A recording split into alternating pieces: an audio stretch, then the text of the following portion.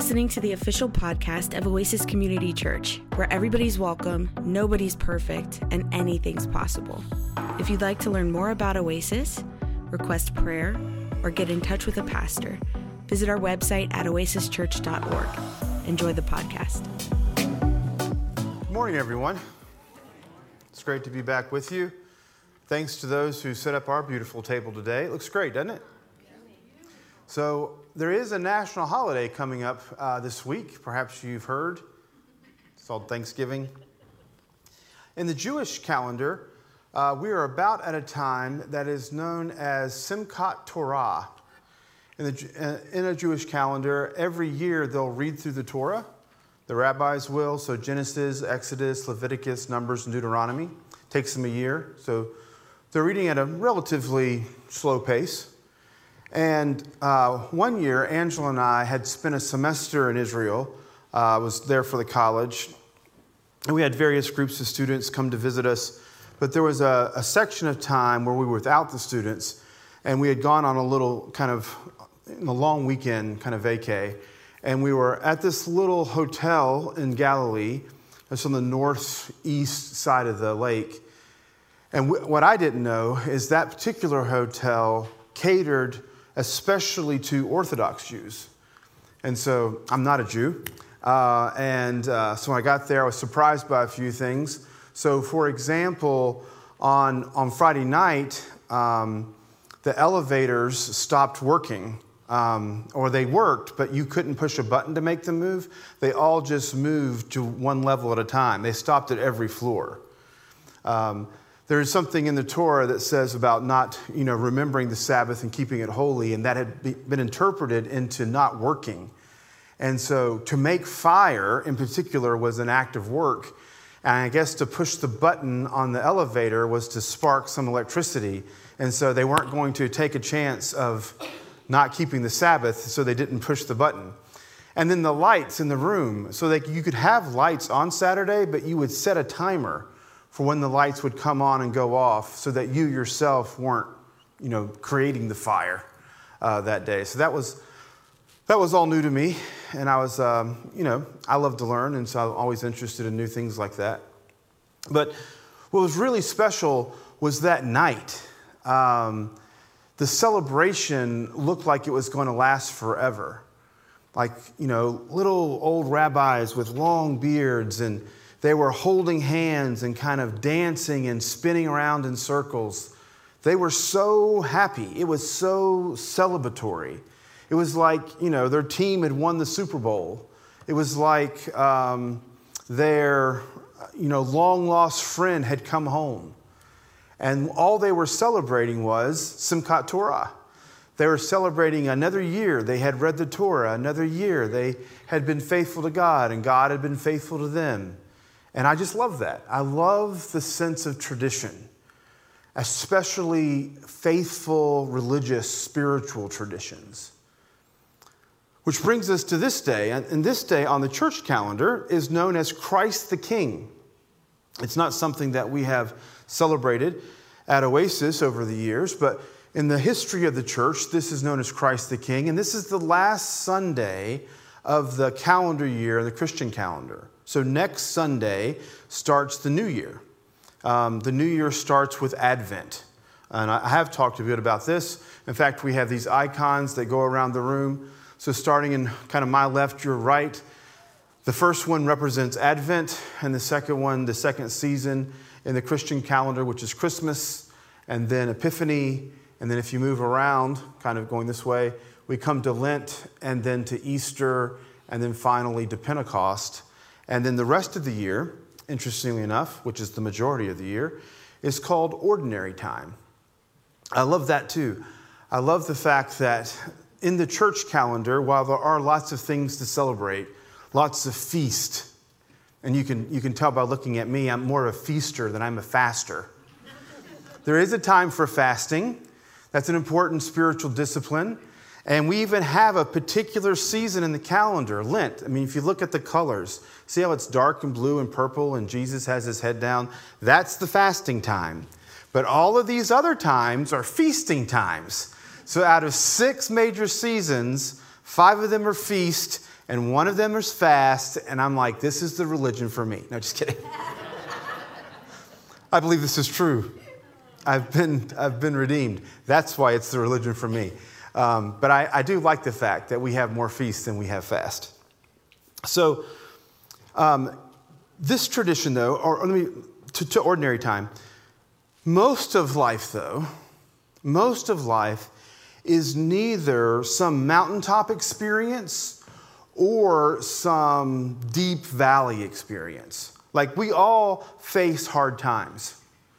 And I don't need to go through a lot of examples for you about what hard times might look like, because we've all, right, been through this pandemic together, and we've had financial struggles, and we've had health struggles, and we've had isolation and quarantine struggles. We get that they're hard times.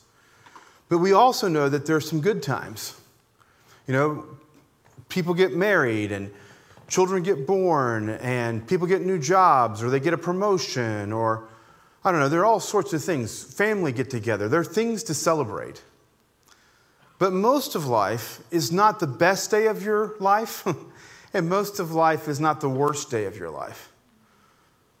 Most of your life is somewhere in between, which we call ordinary. But I think it's excruciatingly important, very, very important, that we don't just serve God when things are good, like, thank God, you know, things are working out. And we don't just seek to serve God when things are bad, like, oh God, God, I need you now, you know, this is rough. You know, there's been an accident, there's been a bad diagnosis, somebody lost their job. Like, we can all turn to God in hard times, and it's easy to turn to God in really, really good times. But an interesting thing about judgment doesn't ever seem to have a positive effect in Scripture. Like, anytime judgment comes, people get punished, some of them die, but those who don't die kind of go back to their sin. Like, punishment is of no long-lasting value. What does seem to be of value, though, is sacrificial love. Right? God comes and gives of himself, and it transforms our hearts. The more we learn about Christ, the more we grow in very natural devotion to him. Like, if I could give you the best picture of who Christ is, and you could receive that revelation of who Christ is, you wouldn't struggle to follow him. You would long to follow him. It is a beautiful thing of who Christ is. And we people are attracted to that beauty. So ordinary time, which we've been in since early June, comes to an end today on Christ the King Sunday. So what would Christ the King Sunday mean for us?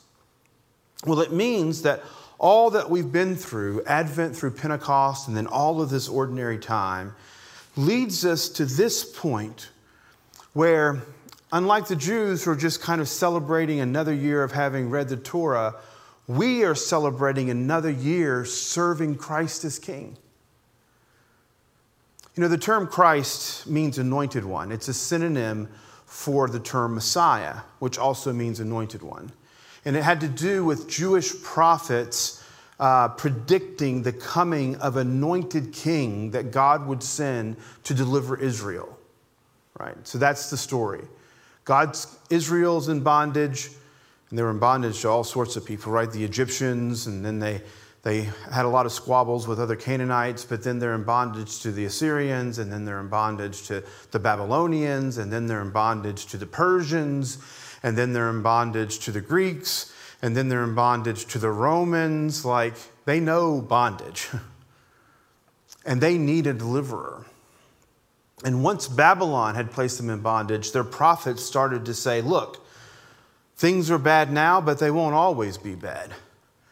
God will send someone.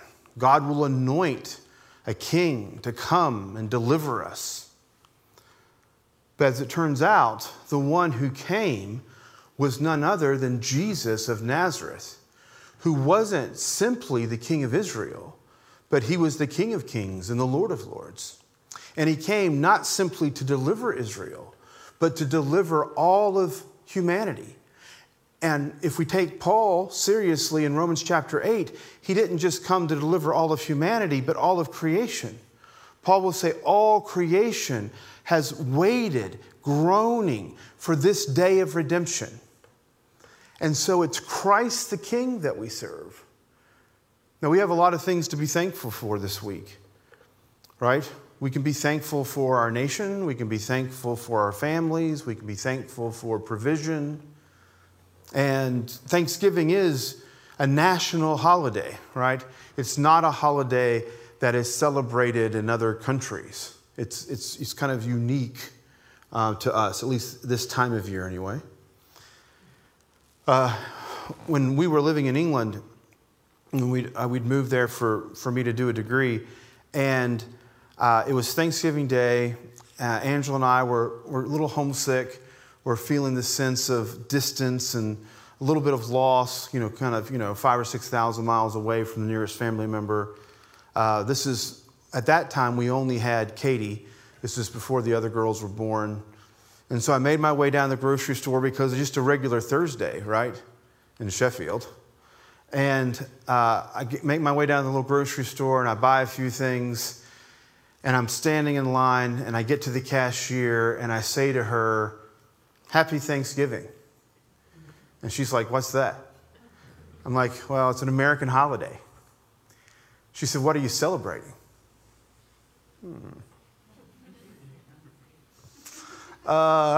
We're celebrating when the Pilgrims landed at Plymouth Rock. She said, "Do many people celebrate it?" Like, it's a national holiday. She said, "Okay." And then as I'm leaving the store, I hear her say to the person behind me in line, "Happy Thanksgiving. It's an American holiday."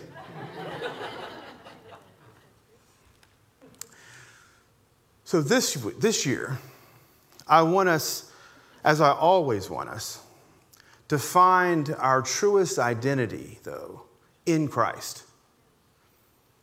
Like, who we really are is who we are in Christ. Like, Paul would go as far to say, for me, to live as Christ and to die as gain. Like, I'd rather be with Christ than to be alive. But if I'm going to be alive, I'm going to be alive in Christ. So that we actually live that out. I mean, we say this when we come to the table. We pray that the Spirit of God would descend upon these gifts and they'd become the body and blood of Christ. And we use that imagery, right? Paul will say, "Did you not know that your bodies are members of the body of Christ?"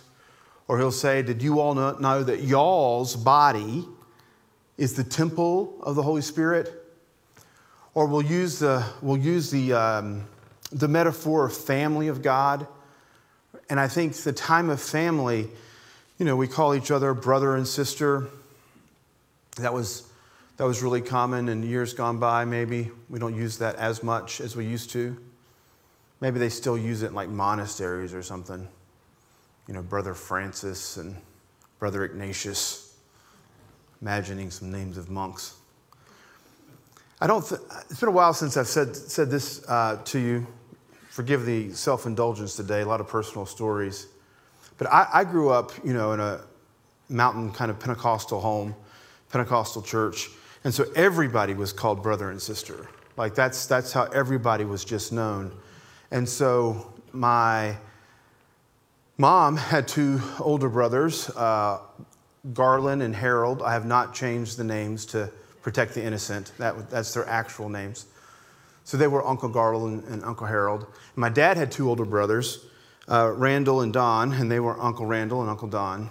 And so we kept going to this church like every day, seemed like. Twice on Sunday, Wednesday night, a few other times during the week, whatever was going on. We were always at church. And they called the pastor Brother Stanfield. His name was Dole Stanfield. So I'm a smart kid. My parents' other brothers, I call Uncle. So I called Dole Stanfield Uncle Stanfield.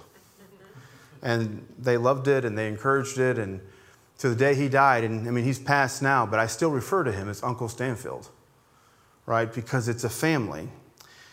And this image of a table, I think, fits very well that metaphor of family. When we come to the table, we are coming to a family meal. A family meal that asks us to lay down our enmity, right? God has gone through enough to deal with sin and sickness and death and disease. And he's just calling us now to come to the table. And so that when we come to the table, not only through the work of Christ do we have reconciliation with the Father, but also through the work of Christ, we are to have reconciliation with one another.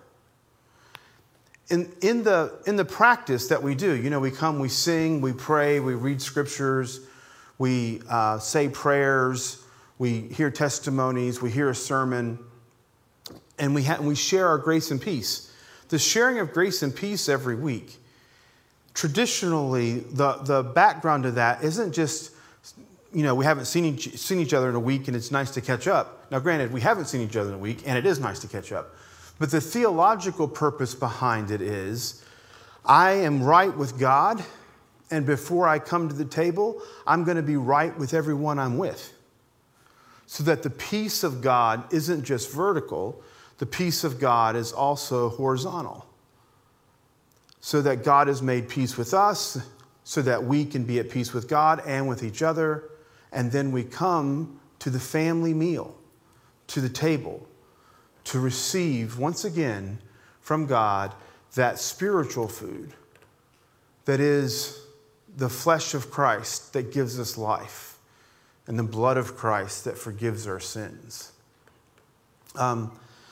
Dietrich Bonhoeffer is often quoted as having said that when Christ bids a person, when Christ calls a person, he bids them come and die.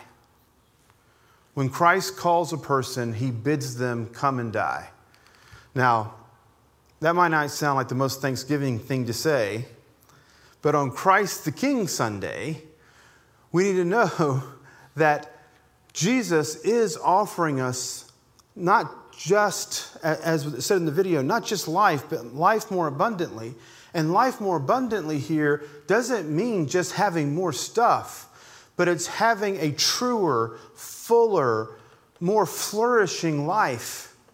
A life that is not plagued by unforgiveness and bitterness and hatred and envy and ambition, but a life that is filled with love, like we talked about last week, a love that is patient and kind. It doesn't keep track of wrongs, right? It prefers the other.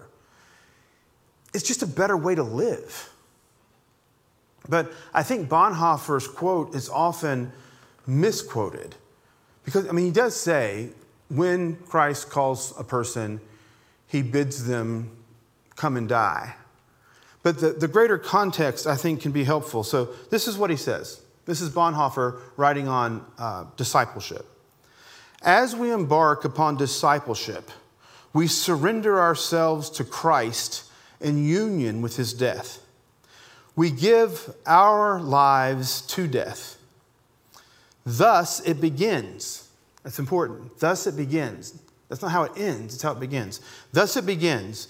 The cross is not the terrible end to an otherwise God-fearing and happy life, but it meets us at the beginning of our communion with Christ.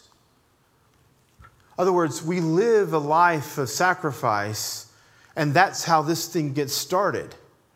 But where that will end is a life filled, a life of flourishing, a life that we can be full and happy, like to be thankful.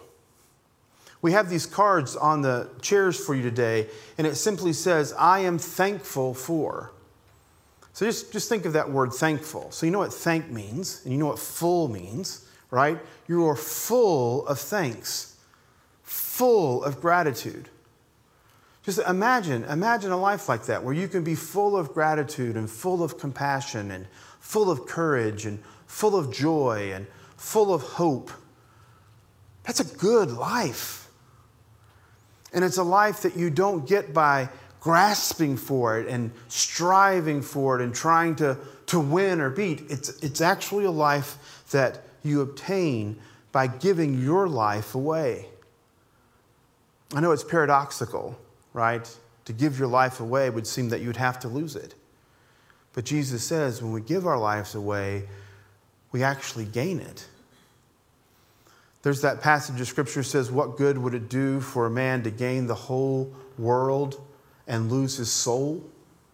Our friends at Wycliffe Bible Translators over in Orlando were translating that passage of Scripture for a people group who did not have a concept of the soul. The person was a ultimately unified thing. A person is just the person. There's not like a soul that inhabits a body. They didn't have that concept in any way, shape, or form. So how are you going to translate, it's better to, what would you gain, right, to if you gained the world and lost your soul? How are you going to translate that to a group of people that have no concept of soul? So this is how they translated it. What good would it do to cut off your head and sell it in order to buy a hat?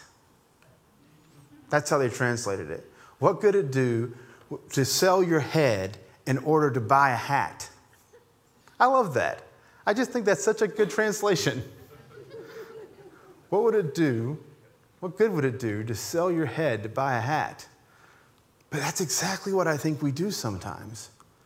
We're selling our heads trying to buy hats, trying to get ahead in this world when we're missing this is the way to be. Like when Jesus calls us, he bids us come and die so that we can then live a life like his life. Live a life of joy and peace and patience and kindness and gentleness and goodness and self-control. That is the good life. Recently, I was at a retirement party of a dear friend, and there's this beautiful toast that was given for him by one of his colleagues, employees actually. And he said several things in it that I thought kind of resonated with this message. One comes from Paul Tillich, the theologian, who says that he saw himself called to, how did he say it? Sometimes I think it is my mission to bring faith to the faithless and doubt to the faithful. So faith to the faithless, that is, if you don't know who Christ really is, the one who loves your soul, the one who loves your body, the one who is willing in the name of love to die for you, then I want you to know that. I want you to know that. Have faith in that. Put your trust in Christ. But sometimes we put our trust in some caricature of Christ. It's not who Christ really is. It's Christ kind of reformed into our own image. The Christ that we would make if we were making Christ, right? We've kind of remade God in our own image.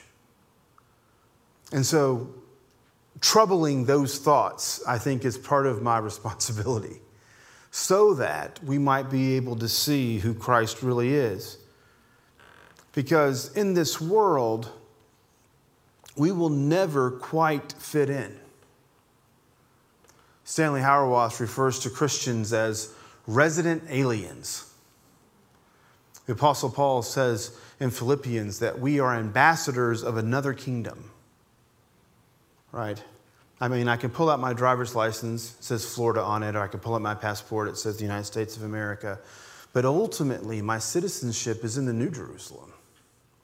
I belong to that once and future city, the heavenly city that's coming to earth in the end. My king is Jesus, not someone else. I can't have allegiance to anything or to anyone because my allegiance fully and completely has already been given over to Christ. I am his, and he is mine. So the other thing that was said about my friend was that he had lived a life and work. We were all work friends that were there to celebrate his retirement. And it said that he had taught us how to build longer tables instead of higher fences. And if there ever was a time, church, that we need longer tables and lower fences, the time is now. So I bid you, come today, come with your thankfulness. Receive once again from our Lord the love and the mercy and the grace and the forgiveness that he offers us. But let that transform you so that you can become the body of Christ, so that you can be Christ in your neighborhood, in your home, at the grocery store, out on I-4. The world needs Christ, and Christ in us is the Christ that they're going to see. So come. We hope you were blessed by today's podcast. If you liked what you heard and want to support us, you can do so by subscribing wherever you listen to your podcasts. You can leave us a review on iTunes, and if you want to contribute to Oasis financially, you can go to oasischurch.org. May the Lord bless you and keep you, and may God's face shine upon you and give you peace. Amen.